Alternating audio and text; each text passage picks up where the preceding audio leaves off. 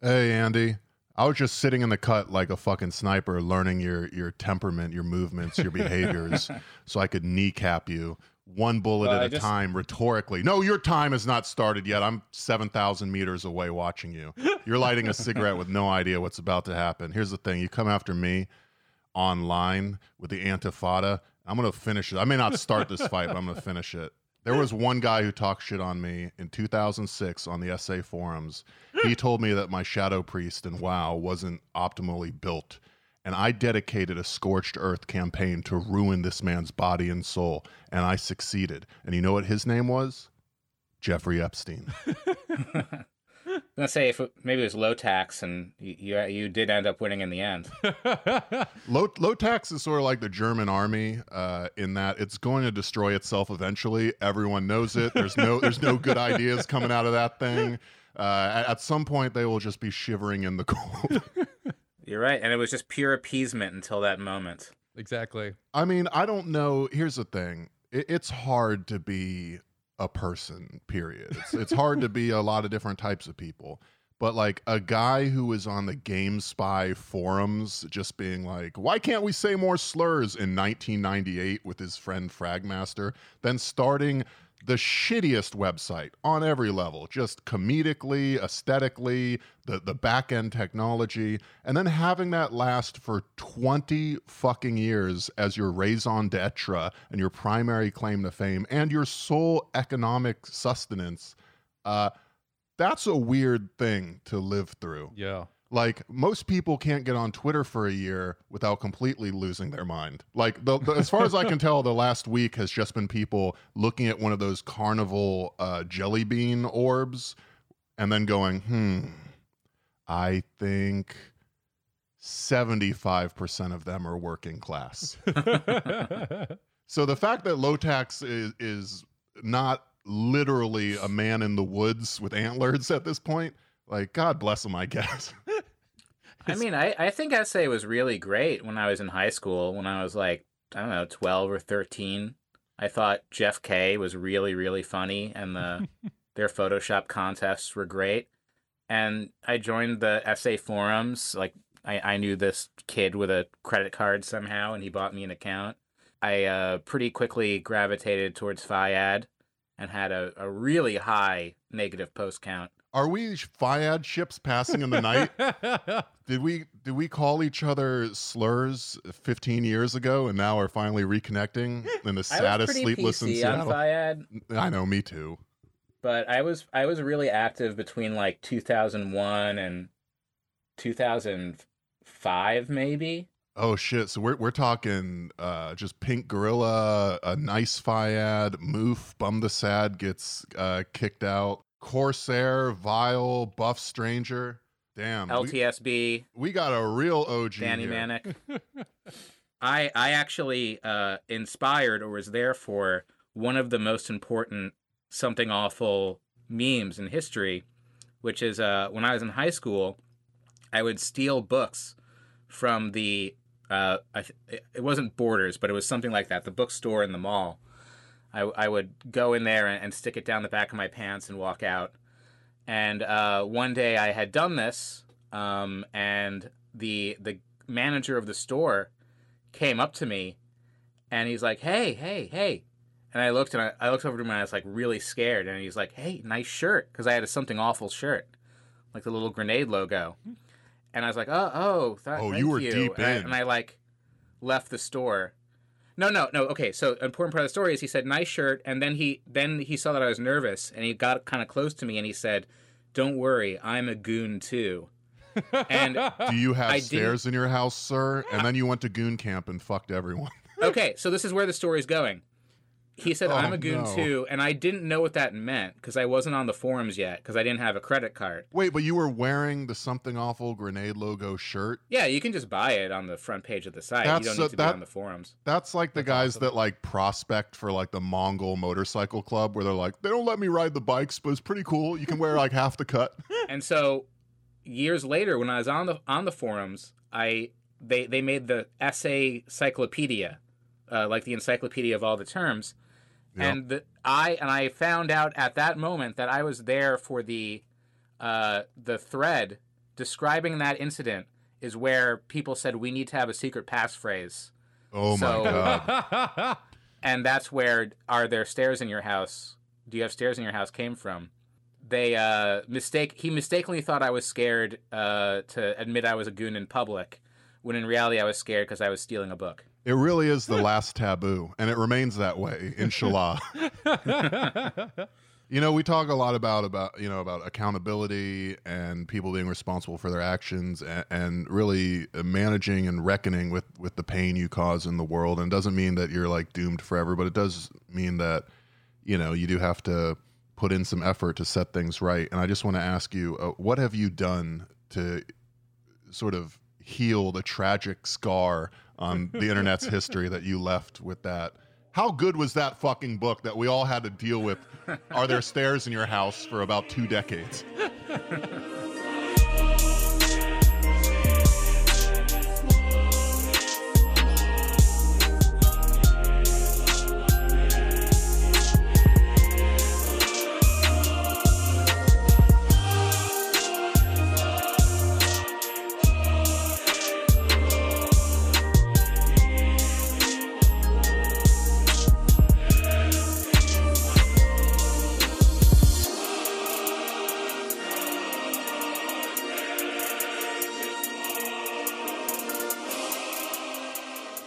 Everybody, welcome to Dumb and Awful. This is Brett at Relentless Board. This is Rob at Dumb and Awful on Twitter. And I am Andy, the producer of the Antifada and the author of I Want to Believe, Posadas, UFOs, and Apocalypse Communism. Thank you for having me. And if I want to yell at you on Twitter, how would I do that? At SpaceProl is my Twitter name. All right, good to know. Now we may continue. All right. I don't know. When I look at these wild MAGA people just going out, really just having a good time, just MAGA rumspringa, but to no meaningful governmental effect, I feel conflicted. I'm really curious what you think, because I have been unable to read the discourse since this whole Capitol thing happened, because it really, I joked earlier, but it really does seem like people looking at the orb of jelly beans and just going like, okay, I've identified what percent are working class by looking at their fingernails and boots, and now I have my ideology ready to respond to this. Yeah, I think that's a good critique of the way people are talking about it. And the base of Trump's support is not working class. He had the highest amount of gains in this election for people making between $100,000 and $200,000 a year. Mm-hmm. Which 66% of the country makes less than that. He gained very slightly in like the lowest income bracket, like 2%, but Biden also gained in that category too. So income isn't class, I understand this, but I think it's fair to say that the vanguard of the MAGA movement is the petty bourgeoisie. And of course there were working class people there, who knows the percentages, but they've aligned themselves with a petty bourgeois movement in a cross-class alliance that is, I don't think they're fascist, but is like a fascistic kind of goal that they have. But what I'm kind of interested in is how their goal, everyone's saying it's like a coup and, an insurrection and stuff, but their goal was actually, if you ask them, was to defend democracy, because they believe they had won the election and it had been stolen from them, and that the Biden is going to, create the dictatorship of the proletariat on January 20th. So they were essentially being good liberals trying to defend liberal democracy. That's what was going on in their minds. I mean, I would just throw in there that, like liberals, their conception of democracy is one that where the benefits of empire always redound to the good guys. Like those petty bourgeois, I don't believe that they're huge democracy protectors and defenders, except in the way that like the CIA protects and defends democracy abroad, which is to say, to ensure that all the resources are going to the right hands. No, they like ideologically they are. They're like, in actuality, they were supporting a billionaire trying to overthrow democracy, because I do think Biden obviously won the election and there's no real arguments against that. But ideologically, They were trying to give President Trump a second term, and in the process, like, get rid of all the Dominion voting machines or something, so we can have good elections. If given a fair voting machine, Trump would win because America Right. is them. It always has been them. Right. And they, obviously the implication of that is the exclusion of the people who aren't the people, like, which, initially that was Muslims and immigrants, largely Mexicans were the first group scapegoated by Trump. And then all of the, like, other kind of the anti-Semitism and anti-blackness and all that other stuff kind of follows from there. But their conception of the Volk is not like a white Christian. It's a patriot. It's a MAGA person. And they just believe that the whole country is MAGA people because, like, no one shows up to Biden rallies. I mean, how can you be against a leader that gives it to the elites? How can you be against a leader that wants to bring jobs home? I mean, in that one, they're not terribly different from how He's protecting children. How can you hate him? They're not terribly different from how all the libs reacted when Hillary lost. Like, every lib I knew in a major city was like, I don't understand. Everyone was obviously for Hillary. I didn't know a single Trump voter. How could this possibly happen? And then we got 4 years of conspiracy theories about how it was stolen. So, like, it's a similar knee-jerk response. It's just libs are terrified of action, so they just did a very sad march in January after the election. Now you're not being totally fair to the libs, because there was a lot of action. There was the Women's March, which was like the largest mass mobilization in the country's history. And there was, and J20 was more radical, with like a lot of anarchist and like kind of activist groups participating in that. That wasn't quite as big as January 6th, but it was very effective. Like, part of the reason Trump's motorcade went past empty bleachers and why there weren't that many people on the mall is because activists from different groups, like indigenous activists, environmentalists, Black Lives Matter, did lockdowns in front of the entrances for hours so people couldn't get in.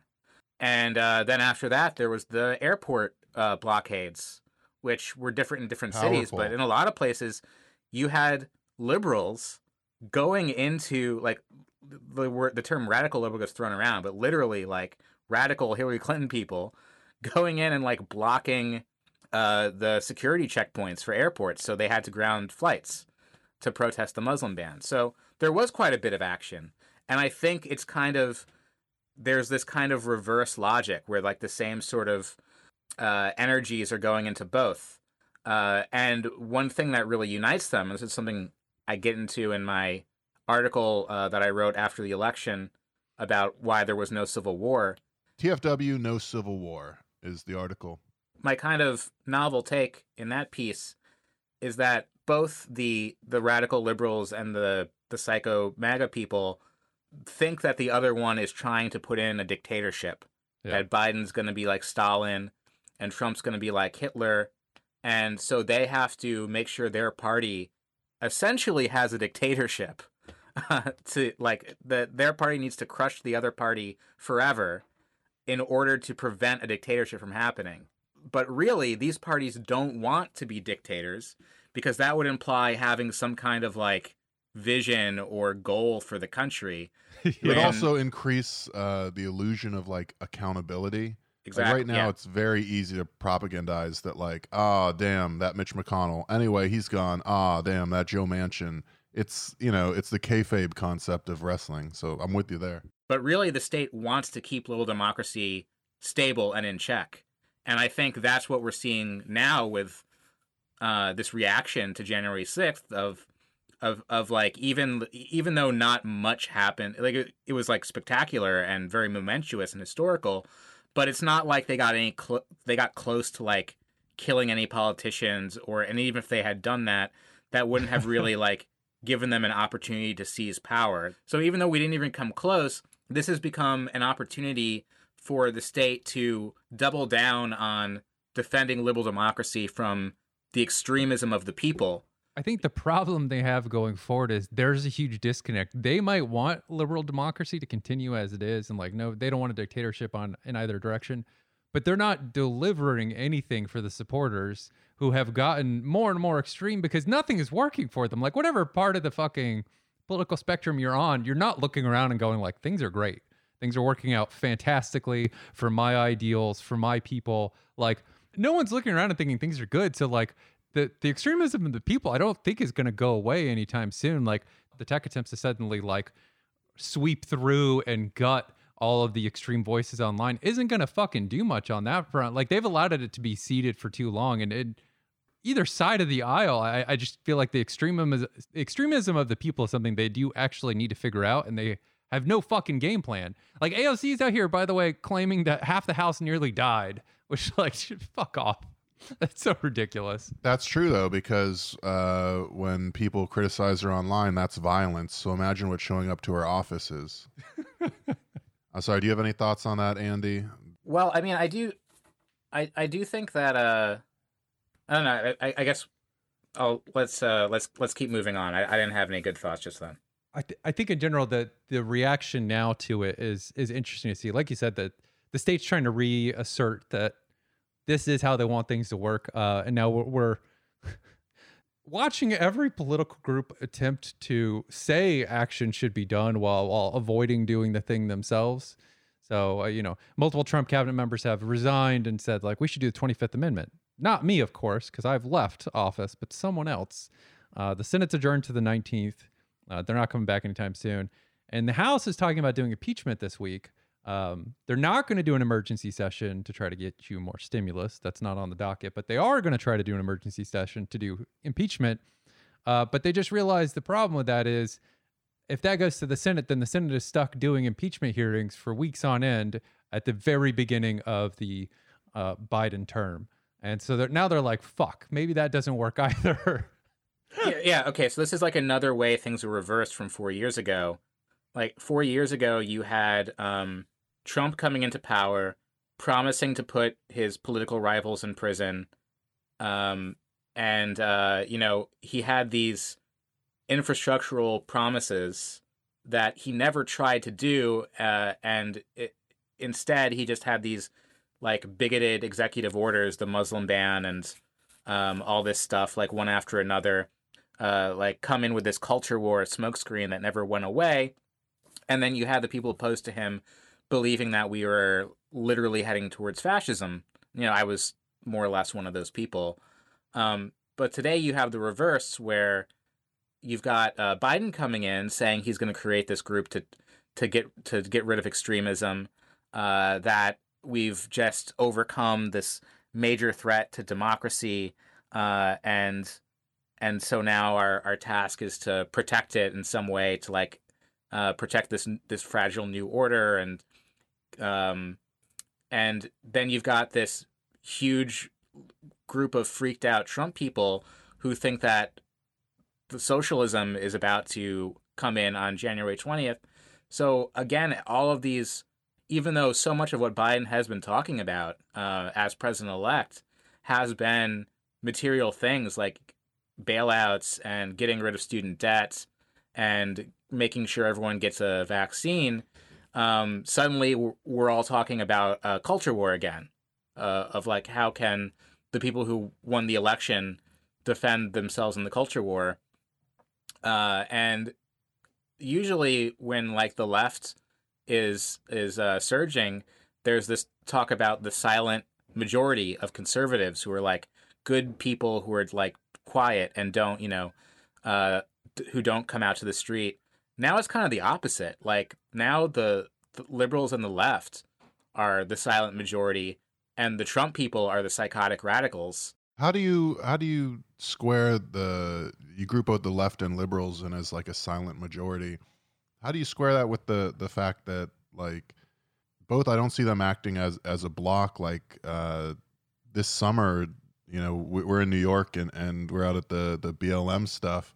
And first of all, I didn't see a ton of liberals. I did see them posting on Facebook about all the terrible property damage that happened after every night of like running and getting. You didn't see liberals at BLM?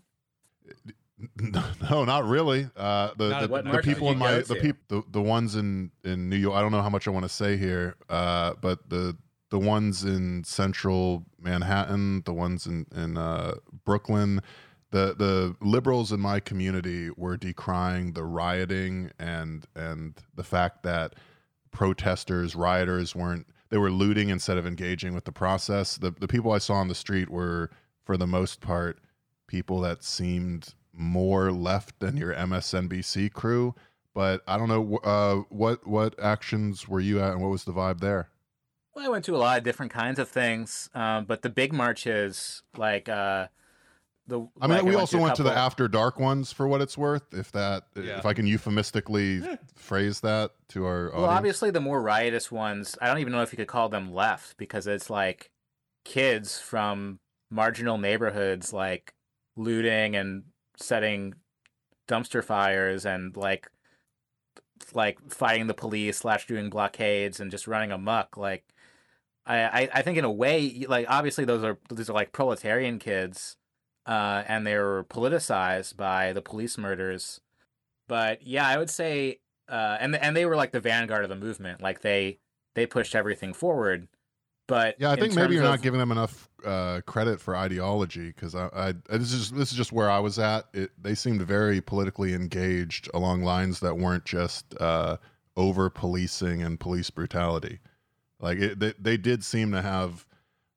This is just like as much as you can glean being shoulder to shoulder, but it felt like they were aware that America is fucked for these number of reasons. Maybe you can only count it on one hand, but that's a level of class consciousness that, I don't know, made me vaguely hopeful and represented, I think, an above mean understanding of our political system. But again, that's just my own lived experiences. They were more like hoodlums that were making dumpster fires where you were at. Well, if they're hoodlums, I mean that in a positive sense, and if they're not ideological or not leftist, I also mean that in a positive sense.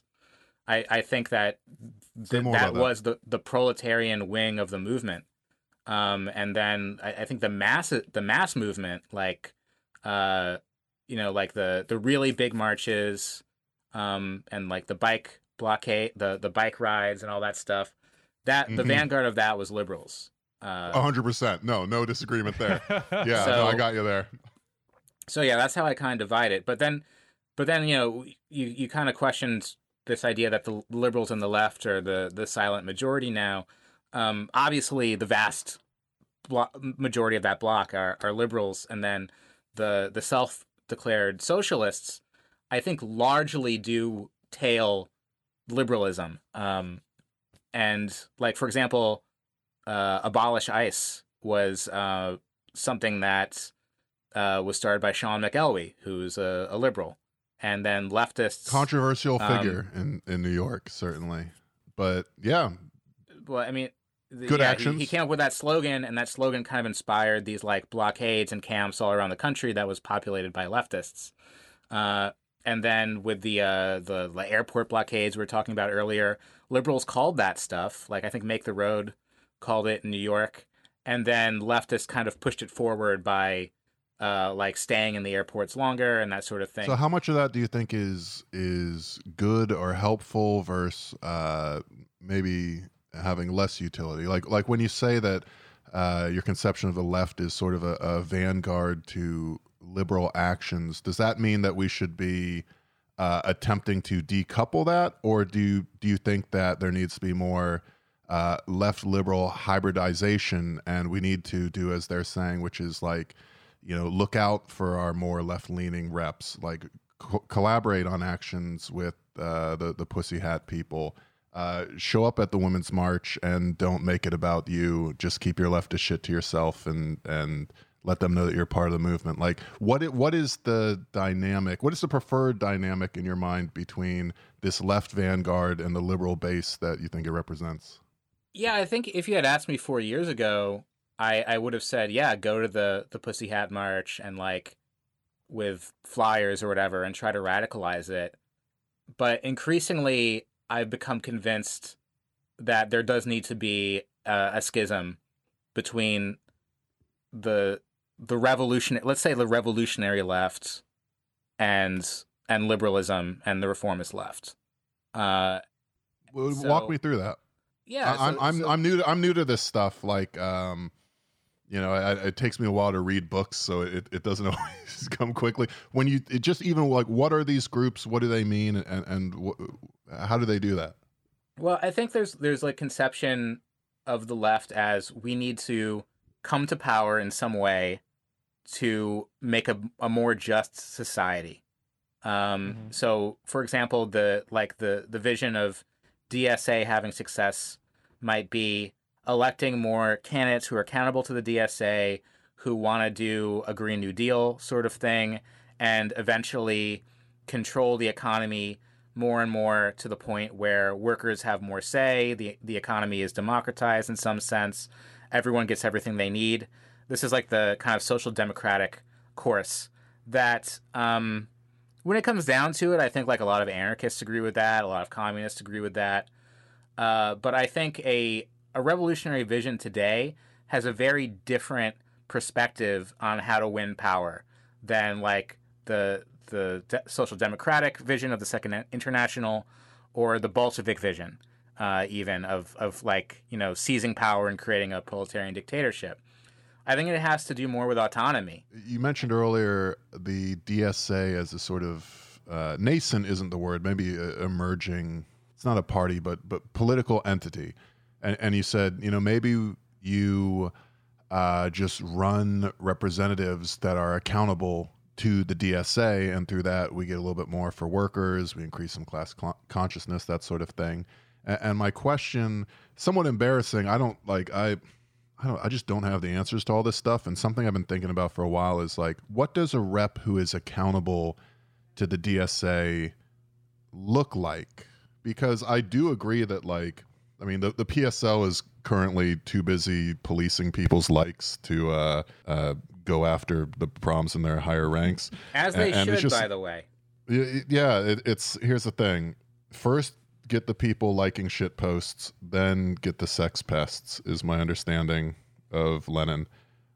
So DSA probably is the biggest like left-ish thing going, and I'm a little bit concerned that it feels, please disabuse me of this because I could sleep so much easier at night. Like, we're card-carrying members of the worst DSA chapter, and even still, like, we have some faith that like this is probably a useful thing, but I feel like they're in this loop now where they need more electoral legitimacy, and so the way they do that is by making sure they don't alienate their early reps.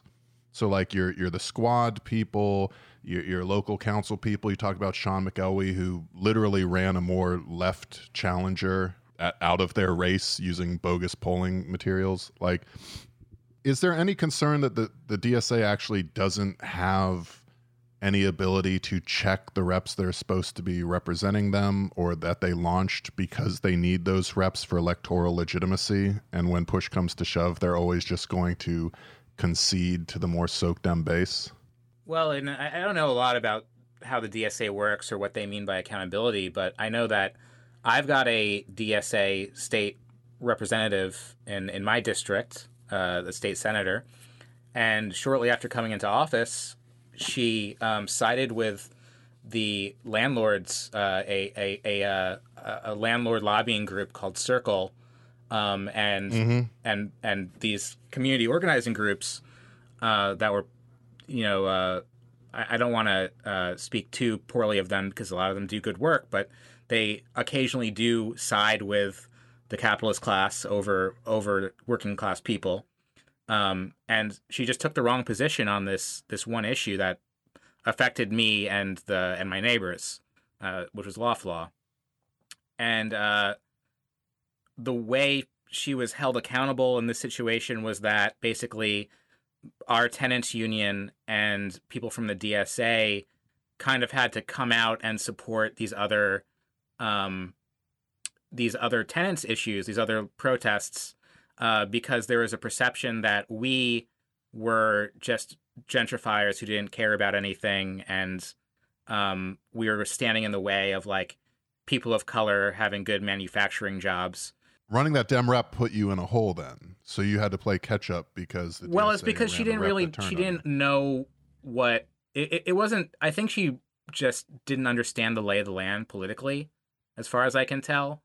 and she got talked out of doing the right thing because, and part of it is because like our tenants union, in the past has represented themselves as petty bourgeois, and a lot of the people in the tenants union are petty bourgeois because they would say like, we live in lofts, we're small business owners.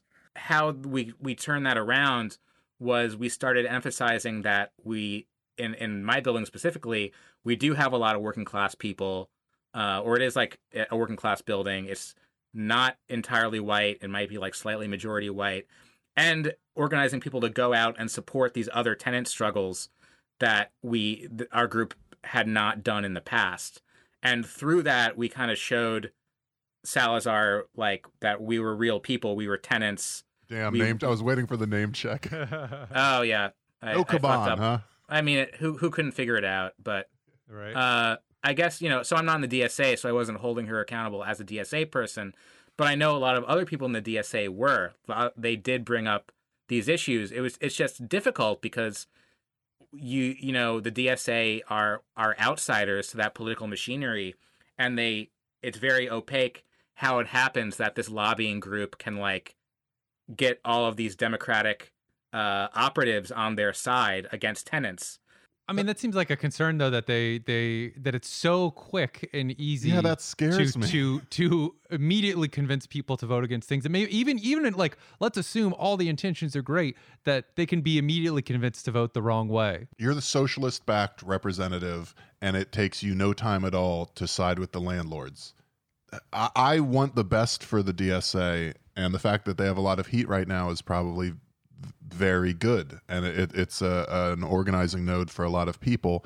But like the world in which the DSA is a powerful electoral check on the labor reps that they're sending to Congress in our capitalist system, like I have a hard time getting there. And I mean this with no, like, I sound cynical now, but I truthfully, genuinely want to understand the mechanisms by which I can place my full faith in DSA electoralism, because I think it'll make me a happier person just day to day. Well, because it just sounds like what the DSA is essentially at now is just sending better people who then just get caught in the same machinery. And it's like, yeah, the intentions are better. Maybe they are actually like very good people who mean well, but like they're still trapped in the same machinery, and it's the constant slow fucking capture that happens in every government organization is still going to occur. They're still surrounded by people who are not their constituency. They're still constantly talking to lobbyists who know how to lie very effectively to get what they want. Exactly. Like, that's what I'm saying. And so my broader point was that even though like ideologically the right thing to do is to side with tenants over landlords, how it played out was the landlords actually had to organize and emphasize that their position was a worker's position, and show that by going out to actions, and like, and showing that we weren't all white petty bourgeois people in order to kind of break through that facade. So no matter how like ideologically good the people that the DSA put up for, there needs to be like a real movement of workers expressing themselves as workers in order for them to be able to make like the right call for workers. Because I don't know, it's you're having to do action to convince your own reps to vote the right way, then that seems like it's a hopeless cause to ever affect larger fucking changes or votes. Yeah, if you have a large group of workers who are ideologically on the same page in terms of increasing their quality of life and acting as some sort of collective unit or vanguard, what exactly is the purpose of having some mealy-mouthed middle management rep in the capitalist Congress that you have to like keep on the right path like a toddler lest they fall into the pool and drown in ideology? Well, I think the use of it could be at crucial moments they'll intervene on the side of the people by like, for example, like if a lot of people get arrested in like a uprising, maybe those politicians could get them out or like put pressure to get them lesser sentences or something like that. Has that happened? I mean, I genuinely, I didn't see that at BLM. Mostly it was just leftist crowdsourcing bail for the people that they happen to know. Sort of like rich get richer. The people that were networked well enough got bailed. But were there any big name DSA politicians that were bailing people out? I remember when I was at telling on myself here when I was at the New School for an art degree. Our dean actually came down to Occupy the night that NYPD was, and I always fucking get angry at this because they claim NYPD hasn't used tear gas in X number of years. They 100% used it when Bloomberg was clearing Occupy with the fucking construction equipment, the sanitation equipment. They launched a tear gas canister on Lafayette and Duane Street that night. Check the fucking footage. I was there. I saw it first. Wait, when? But like, what protest was that? That was the night Occupy got thrown out of the park. The first big movement was to Thomas Paine Park, that fountain there where people recollected and decided where to go. At that point, the crowd was pretty feisty after having the fucking library destroyed. And one canister went out at Lafayette and Duane, and one car charged the crowd at the corner of I never heard that before. I wasn't there, but yeah, that's surprising. Yeah, it's because here's the thing. I say it and then it vanishes into ether because there's no accountability for cops. But all this is to say, that night, the dean or the president, whatever he was, of the New School, a fucking extremely expensive liberal institution, was down bailing his students out of jail, just going one precinct to another, just doing what he could to get people out. And I thought that was pretty fucking dope for a millionaire liberal. During BLM, were there DSA politicians doing similar things, or were they talking about it? Or well, nobody in BLM in New York was really getting bail, to my knowledge, because I think they got rid of cash bail and like but there were so actually people who were being held under suspicion of rioting, which could mean anything, or looting, I mean, were being held for multiple days, and politicians in general, I don't know if they were DSA people or what, were putting a lot of pressure on police to release them in a reasonable amount of time. So there was that pressure from progressives and Democrats and stuff. I think if you elect like people like AOC and Salazar and you know, they're going to have to suck to a certain extent to get anything done they're going to have to play the game, obviously. But if they can be activated in the right moment to defend, like, for example, if there was ever an uprising like what happened last week from the left, and I shouldn't say if there was ever, because it did happen this summer, like people they breached the White House gates this summer, right? And so if you have people in the Democratic Party who are elected to not immediately denounce that and say, go after these people and charge them as terrorists and push back against that narrative, that's a good thing. But ultimately, that doesn't matter unless there is, like, the people I would are go one moving. step further. My standard now is if you're not going to do what some of the Republican reps did, where they literally opened the back doors for people to get into the Capitol, that's what I want from my politicians. If the right can get it, then that's what I want to see from DSA people. So that's my standard. Is AOC, if you fucking come up to the Capitol, BLM makes it the Capitol, and, like, you know, they push all the way up, is she going to open a door for somebody? Or is we're just going to wait and hope she argues that, like, maybe not life in prison, just like 10 years for this. Right. And yeah, you can only expect them to do so much. But I think that's sort of my problem. The idea that I can only expect them to do so much, and that so much does not involve constantly fighting for me. Why are we the only bosses that can't be assholes to our workers? like we're paying them and they work for me directly, but I can't criticize them at all. No boss in the world would take that, but the proletariat boss goes like, well, you know, in a few years they might give a nice speech about getting you out of prison one day. Why can't you criticize them? It's violence, apparently. Yeah, I mean, that tweet was stupid, but whatever. Like, they're politicians. They know. I think they know what they've gotten themselves into, and people are going to critique them. And, like, Jimmy Dore does suck. I don't think he's being violent by yelling on YouTube, but he's a very silly man. I think I understand AOC's position more than I understand his. Like, she's a Democratic politician. She has to play the game. She has to try to get the committee seats. She has to win allies and all that shit.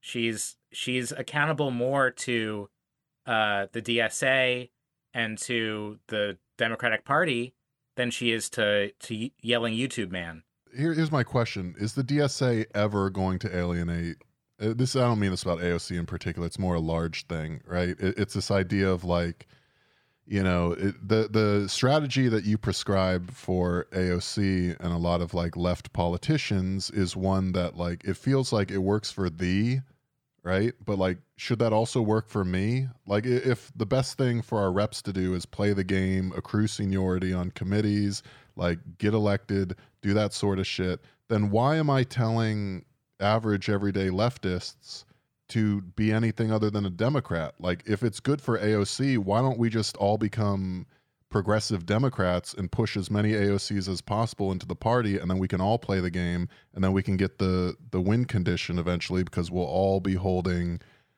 Congress accountable to workers. Like, is that the game then? I think some people think that. That's not what I think. I don't think. Some people think that, yeah, we should be running a lot. But you described AOC's and strategy as in that line. So Well, I'm I'm wondering, not is it in- one of you those know- things where once you're in, you should do it a certain way, but until you're Yeah. in, you should do it opposite? I mean, if your job is you're an apparatchik for the Democratic Party, you should try to subvert that on any way you can on the side of the people. But But we don't want them to subvert it, though, because we want them to be our rep in the Democratic Party. If they try going against the Democratic Party, that inhibits their ability to get the committee appointments and seniority they need to actually down the line play the game, right? Right, but you can make the argument that through like building the squad into a more powerful force, you are capable of larger levels of subversion. But again, So like in this period you're right asking now, me, I mean, we both have media, much smaller than yours, but we both have media platforms. Should we, as a matter of praxis, make sure to soften our blows when it comes to the squad's instant, immediate case actions? Because if we develop them into a larger force, the time in which we were kid gloves on them will be forgotten, and once they're ready, they'll become accountable to us. no, you should say whatever you think about. I mean, I wish we could say what we think should happen to politicians, but that, but Yes. well, I think that my position is nothing good can happen through Congress. Like, we're not going to get Medicare for all. We're not going to get it without a revolution, or without something like really close to revolution that gets the capitalist class so scared that Yeah. they push through things that are now only carrots that they hold out in front of us so we can vote for them, for their, for whichever party. We're never going to get the carrot. We're never going to get Medicare for all. So like, because what's standing in the way are these massive healthcare companies. And this is obvious that there's only a handful of politicians who are willing to take them on, and they're multiplying too slowly for them to take them on in any time in the next few years.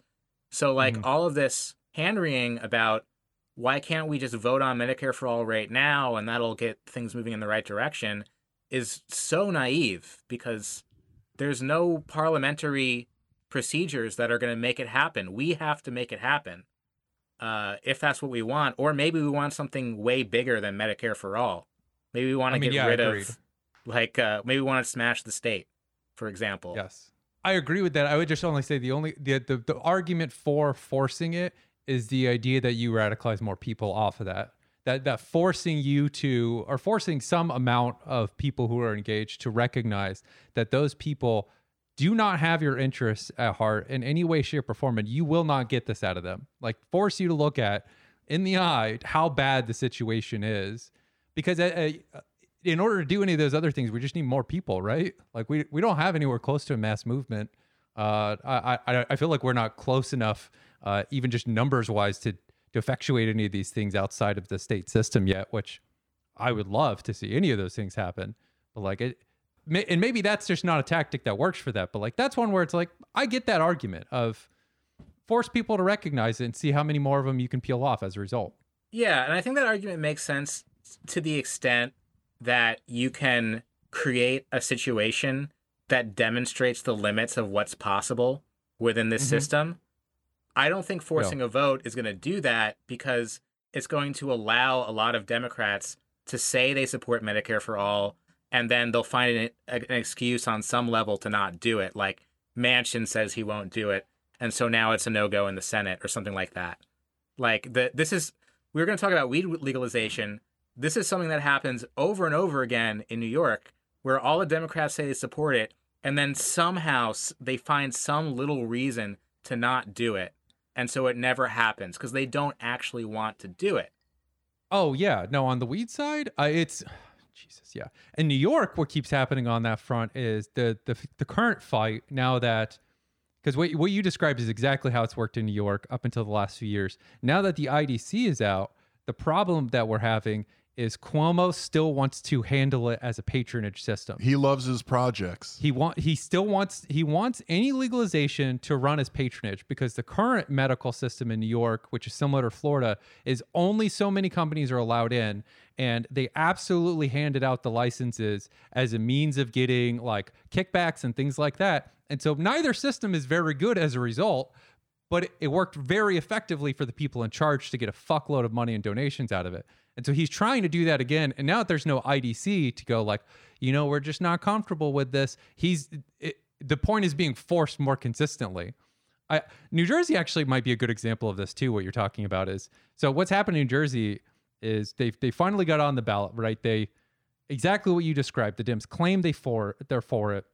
It comes up for a vote over and over and over again, and the fucking Jersey legislature can't figure out how to do it. So finally, they just give up entirely and say, like, we'll punt it to the people. We'll put it on the ballot.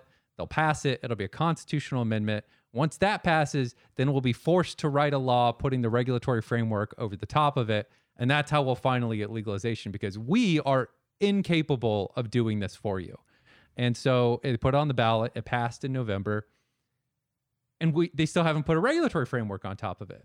They fought and fought and fought, and then finally both legislatures agreed on a bill, and now the governor's holding it up. Fucking Murphy. So right now in New Jersey, it is technically constitutionally legal to smoke weed, but no one is legally allowed to sell it to you if you don't have a medical card, because they have not figured out the fucking system in place. And the reason they haven't figured out the system is because at the goddamn 11th hour, Governor Murphy went, you know what? I don't like that there's not big enough penalties on kids who are caught with weed. There should be some way to police them more aggressively, even though that goes against the whole fucking point of reducing the amount of police interactions in oppressed neighborhoods, right? That is what he's trying to hold it up for. And so now we're in this limbo where he tried to punt it back, and the two legislative branches negotiated for a week, and then I think they all came to the same conclusion as well and said, basically, go fuck yourself, Murphy. You can veto it, and we'll blame you, and everybody in the state will know why they don't have legal weed, or you can fucking pass it, but we're not giving something to the cops. Because at every step in this, the reason, same way with healthcare, the reason why it does not pass is because sooner or later, on the healthcare side, the healthcare companies come in and pay people off, and on the weed side, the cop unions come in. And they say, like, hey, the cop unions, the prison unions, and a few other associated security people like that come in and throw money around and say, like, you better give us something if you're going to pass this. And so they get scared off. And that's what's happening again in New Jersey. Yeah, exactly. Like the fact that Murphy had been like, he kind of put himself off as like the biggest supporter of putting through legalization immediately, and then just like last year, a handful of state legislatures suddenly had reservations at the last moment that, maybe weed shops are gonna hurt black communities, so this would be like racist for us to do. He comes out at the last moment and says, actually, we need to make sure police are still able to harass black kids. Not in those words. But by the way, can I just throw out there, just as a quick aside, Andy? I don't know if you caught this being New York, but Maya Wiley, one of the candidates for the mayoral election, that like, if you have a weed shop, it'll hurt black communities. That form of like weaponized ID poll against like basic justice reforms. She literally said, New York, we're on ranked choice voting now. We've passed it. We're going to do it, right? Maya Wiley, who's running for mayor, said ranked choice voting is inherently ableist and racist against the black community because it's a more complex voting style that tends to accommodate higher education, mostly white voters. And that's why we need to go back to the Democratic Party control stalemate that is the New York City Board of Elections prior to ranked choice voting. Yeah, and this is it's fucking so cynical. It's like, how do people not see this? But God, it breaks my heart. Sorry, that's just a quick aside when you said that. This has happened before. We used to have ranked choice voting in New York until a couple of communists, members of the Communist Party, were elected in the 1940s and early 1950s. There was 2 members of the council. One of them was definitely in the CP. The other one was maybe a socialist or something. And they were able to get in through this a ranked choice kind of system. And they put a stop to that in the I think in the early 50s, basically by using the same rhetoric that this is unfair to the majority of people. And so now the idea now trying to push something like this again, which will allow more socialist candidates or candidates from fringe parties to come into power, is being shown as a threat because it threatens the center of the Democratic Party. Yep. To hear you fucking ranked choice voting check some communists from like the 40s in city council is like, what a treat. So thank you for that. Yeah, I can't remember his name off the top of my head, but it's a no, that would be too much. Honestly, guy. If you remembered his name, it would be it would be showing off. That's awesome that you're pulling like the communist rep from Park Slope 1941. That fucking slaps. I'm gonna look it up. Peter Cacchione. Pete. Yeah. Oh, he gave birth to the Red Scare pod. No, but yeah, now they're doing the same sort of thing on the weed side. Why I brought up the weed thing is just because there's all these obvious things that everybody wants. Obviously legalization of weed's very popular. You'd have to be a total freak to argue against it, but the Democrats always find a reason to put it off. Yep. And that's just how it's going to be with everything.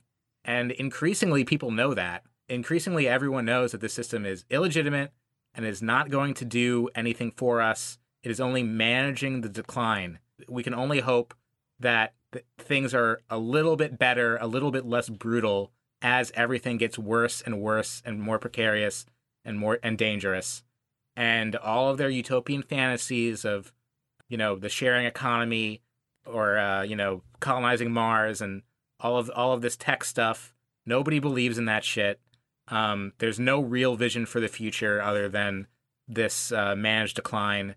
So I think what revolution looks like now, or what like building socialism looks like now, is not within the political system. It's outside of it.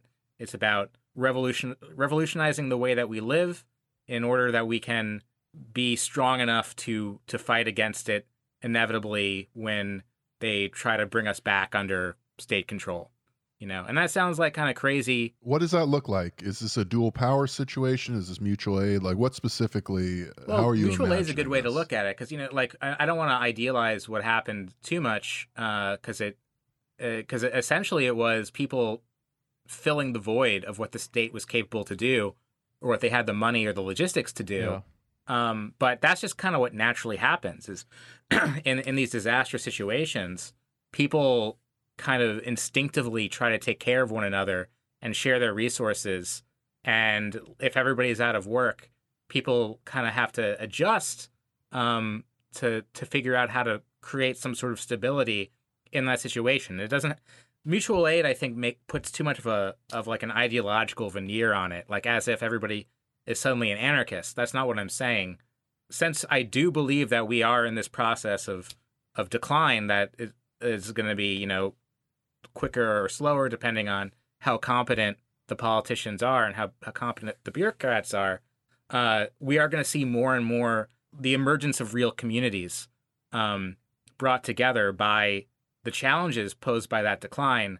And those people are going to understand the state not as out to help them, but as at best someone who can like provide some resources, because the incompetence is glaring.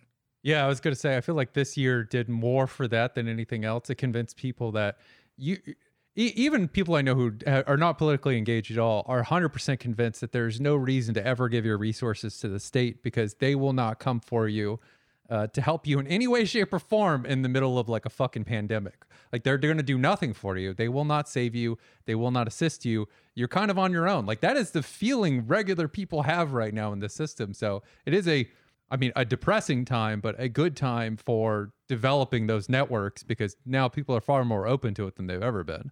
Right. And it's essential that it happens, and it's, easier said than done.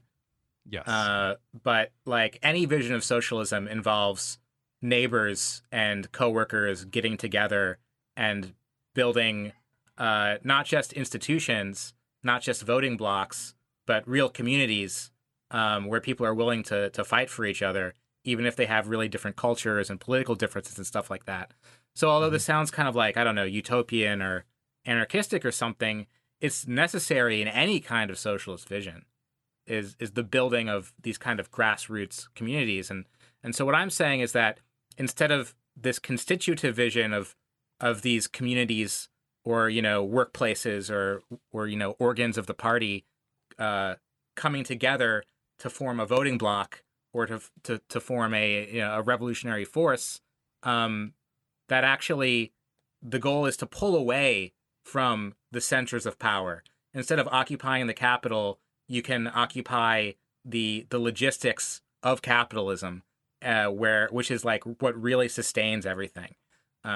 So it's a different vision of how a revolution can happen that you can think of as destituent instead of constituent. This show advocates sort of a Gumby leftist Get Five approach, which is essentially, read all the books you can to help make you be a better organizer, I guess. But at the end of the day, Fred Hampton wasn't killed because he had the best theory. He was killed because he could point on a spot on the ground and know that 5 to 50 of his comrades would show up and do action with him.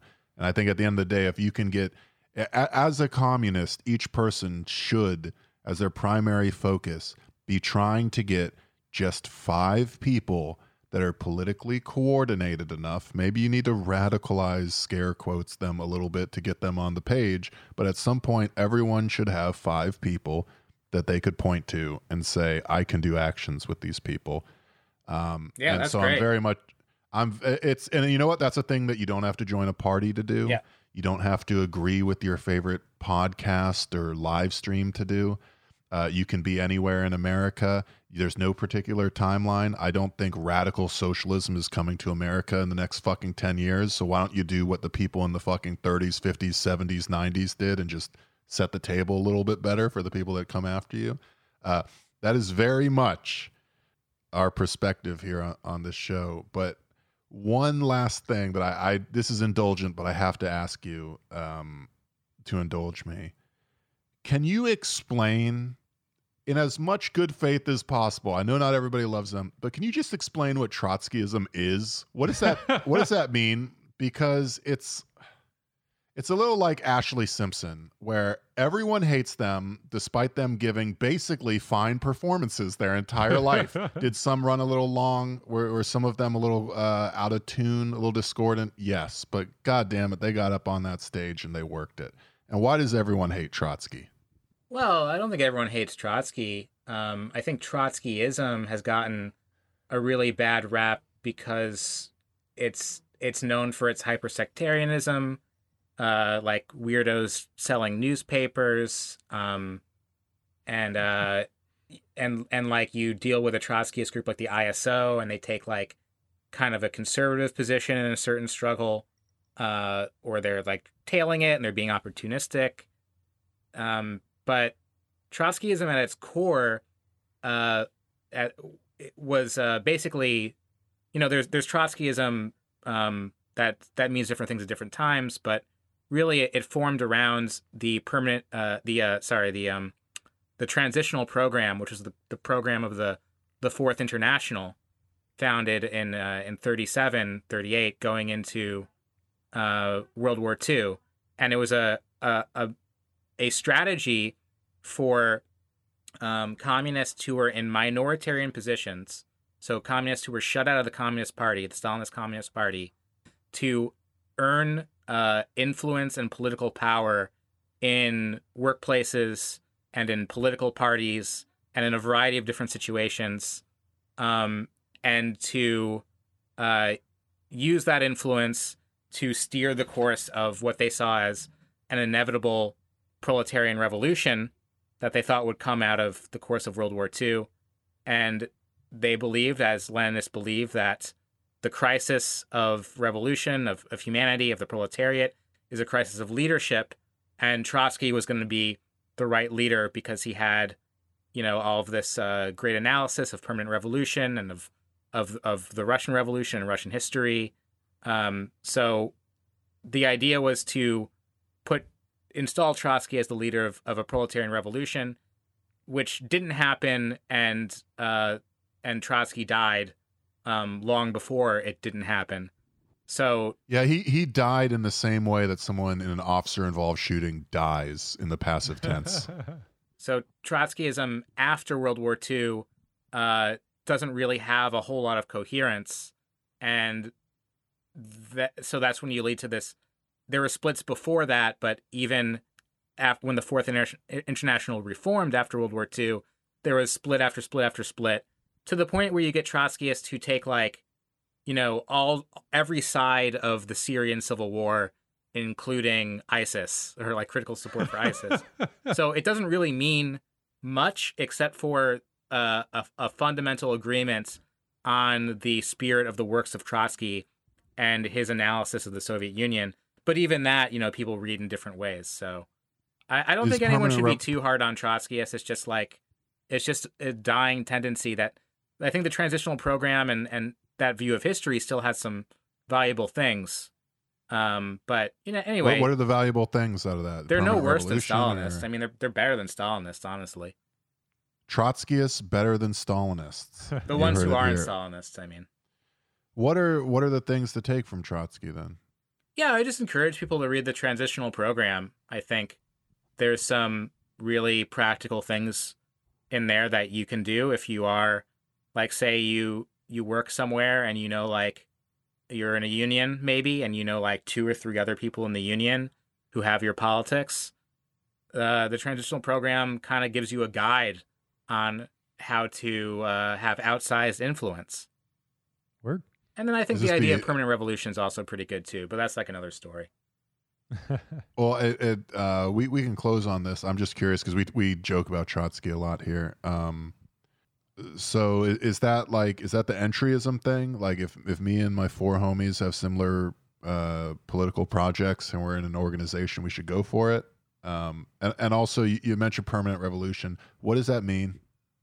Like you threw that out there as that might be something. What does that mean? Because to me, as a Hearts of Iron 4 player, my primary understanding of Trotsky is that if you spec into his national focus tree, you get permanent revolution, which gives you a casus belli on Poland, which I'm taking 100% of the time.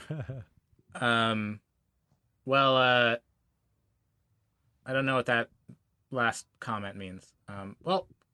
It's okay. Yeah. Permanent revolution is the idea that, it comes from 1905, from his understanding of the Russian uprising of 1905, where there's an internal and external aspect of that uprising. It failed, it was put down, but internally society had changed as a result of the revolution. So there's a permanent effect of the revolution internally, and it had reverberated externally to the rest of the world. So there's an international effect. So although that moment had been put down, there was this permanent change internally and externally that couldn't be suppressed just through the suppression of the uprising itself or through the jailing of the leaders. So Trotsky basically saw that moment as a part of a permanent revolutionary process that continues. The kind of vibrations of it continue being felt over the years, the organizations, the Soviets that were found in the course of 1905 grow and change. The Bolshevik Party grows and changes. And then you lead to something like 1917. So it's the idea that these cycles of struggle, although they come and go, they continue to create revolutionaries in their wake and revolutionary situations in their wake that don't just affect the places where they happen, but reverberate outwards. And he saw it as a process that'll eventually lead to world revolution. So I like this concept because it helps us understand that, like, what happens in Chile, what happens in Hong Kong, or the Arabs, not the Arab Spring, but like the uprisings in like Lebanon and Iraq and Iran. Although they're like very different, have like very different reasons. There's something going on there that they all kind of like look alike and kind of rhyme with each other and have similar compositions of who's involved in them. Mm-hmm. So I think that helps lend this international perspective, and also helps us remember that even though the George Floyd uprising was kind of put down and recuperated in certain ways, the people who participated in it are forever changed and know things now that they didn't know before. Oh yeah. And that's, I think, why we see from Occupy to Black Lives Matter to the George Floyd uprising, you see this rising moment where the next struggle begins at where the last one left off. So I think it's pretty likely that the next struggle that we see in the United States, from the left or from the proletariat, is going to begin with like the burning of a government building, because that was what was so spectacular from the George Floyd uprising. And then that's going to reach like a new level, and then it'll be put down and it'll come back again. So that's like kind of my insurrectionary reading of Trotsky's Permanent Revolution. Yeah, no, I appreciate that. The last time we talked to we love them, but the last time we talked to an insurrectionary anarchist, and they were like, things you can do right now: take your chewing gum and stick it in an ATM. And I was like, is this part of a larger political project? And they're like, yes. And I was like, all right then. Who is that? A very nice lady out in Portland, who, in fairness, deals with fascist shit on a day-to-day basis in a way that's a lot more intense than I think. If you want to talk about like white nationalists being an immediate problem in your community, Oregon will do that to you. Yeah, definitely. Things are way different said, out there. Way more real out there. I will close by simply asking you, somewhat related. It's January 2021. It's been a wild 4,000 years. We haven't yet got socialism. What is the thing that our listeners can do right now on a small scale that would, at least, I think a lot of people right now, especially with COVID, feel like trapped. They feel powerless. That I know a lot of people that are reaching out to organizations in their area, various parties, and that you can meet on Zoom and you can get out there with your mask, but a lot of people feel like they're sort of limited right now. What can people do? What would you advise people to do now to set themselves up for the most productive sort of Biden term possible? Is there anything? Is it just fucking self-care and not going insane online? Is it joining an org? Is it, forming a tenants union? What can people do right now, in your estimation, that would sort of alleviate some of the pain of our particular ideological system? Yeah, I mean, all of the above. Like, if there's an organization that you're even a little bit sympathetic towards, like maybe you don't consider yourself a democratic socialist, but you think that there's good stuff going on in DSA, join DSA, and there's like a communist caucus in there, and Emerge are essentially communists. So, maybe that's something you could do. Or if you don't like that, you can try to make contact with the anarchists or with some Trotskyist sect or something. If that's something you think you'd like to do, I'd say, go for it, give it a try. Maybe you'll meet some people. Maybe it'll be a waste of time. But you mentioned like self-care. Like, that shouldn't be look down upon either. You know, the stronger you are, the stronger you're going to be for your family and for your neighbors and for the people that you love. So you should try to get yourself healthy and strong and like emotionally prepared for things to get worse and scary, because that's inevitably going to happen. And yeah, if you can organize a tenants union or just talk to your neighbors, just get in contact with them. So when something warrants everyone being pissed off at the landlord at the same time, you can get in touch with them and like lead the charge to have a meeting or like make demands, something like that. You know, yeah, you can do some mutual aid thing just to like meet your neighbors, just to see like who lives in your neighborhood, who needs to get food in the morning. Just like becoming more a part of your block and your neighborhood, instead of, you know, going deeper and deeper into like online culture and like fictional sectarian struggles, I think is what you got to do. And there is no right answer. There is no one thing you can do. There's no party you can join. The party doesn't exist. But also, one thing I'll say is the right thing to do is often like you have to look to yourself and see what's in your self-interest. I think too much of what people imagine is the right thing to do politically is like, well, I'm white, so I don't I don't know what's good. All I can do is be an ally. And I think that's the wrong way to look at it. I think everyone needs to, on some level, figure out what is in their own interest, besides, you know, making the most kind of money possible. Like what's in your interest as a person. And usually the answer to that is something politically radical, because as people, we need like love and connection, and we need to struggle to have those things.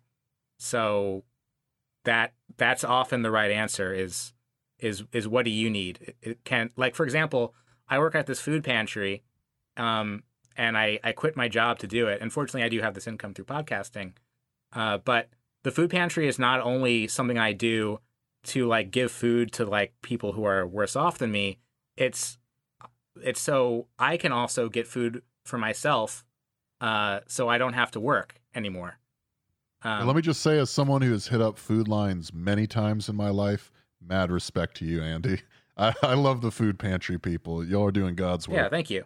But you see, the distinction I'm making is that it would be a mistake to think that we're just doing it for the needy or something. Like, even if we weren't taking food from it, the act of coming together and figuring out how to share on larger and larger scales, and share in a way that's less dependent on like donations or grants from the state, that's a communist measure, even though it's just getting more and more food and distributing it. You know, that's something we can do right now that is a communist measure. But no, I think that's well said. Your last bit as well. You know, I think for whatever reason, people always want like the romanticism and glory of doing communism in the way that like Lenin and Trotsky and Stalin did communism, or Mao did communism. But the real story of this movement is like, it's the food banks. It's actually building communities. It's a pro-social ideology. At the very tip top of the iceberg, you have people doing democratic centralism and the mass line, or whatever your particular ideology dictates. But at the end of the day, it's extremely accessible, because all it is recognizing your social, metaphysical existence, and sharing that with your neighbors in a way that uplifts them. And I think that's an important reminder for people who want to get into tendy fuck wars on Twitter over, you know, who caused the Holodomor or whatever. Right. The answer to that is, I'm sure, you know, important. But right now, what's also important at this time is making sure your neighbors aren't starving. They can get rides to work. all the simple stuff that actually builds the trust necessary to make people put themselves on the line for any sort of revolution. So yeah, I appreciate the best I answer appreciate you to a being lot of here. those debates is just the one that gets us to stop having it as quickly as possible. Well said. Yeah, agreed. When you actually have to when you actually have to haul like banana boxes filled with canned goods, and your muscles start burning, you're way less likely to engage in complex theoretical dissections of the NEP, and you're way more likely to actually fucking drop that load in front of a neighbor that needs your work and now believes a little bit more in the political project of socialism. Well, all right. Thank you, Andy, for coming on. We appreciate it. Yeah, thanks a lot. It's fun to just rant. I hope it was largely coherent. It was, yes. more coherent than average for us. The show account is that Dumb Awful Show. You should join the Patreon. We've got a lot of back episodes, including the books episode we just did with Mark's Madness. We've got a bunch planned for this month as well. We also just dropped some new merch with Griff Shop. We'll have a link in the show notes. You should check it out. All right. Great talking to you guys. Thanks for having me on. Yep. Thanks for coming on, Andy. Okay. Have a good night.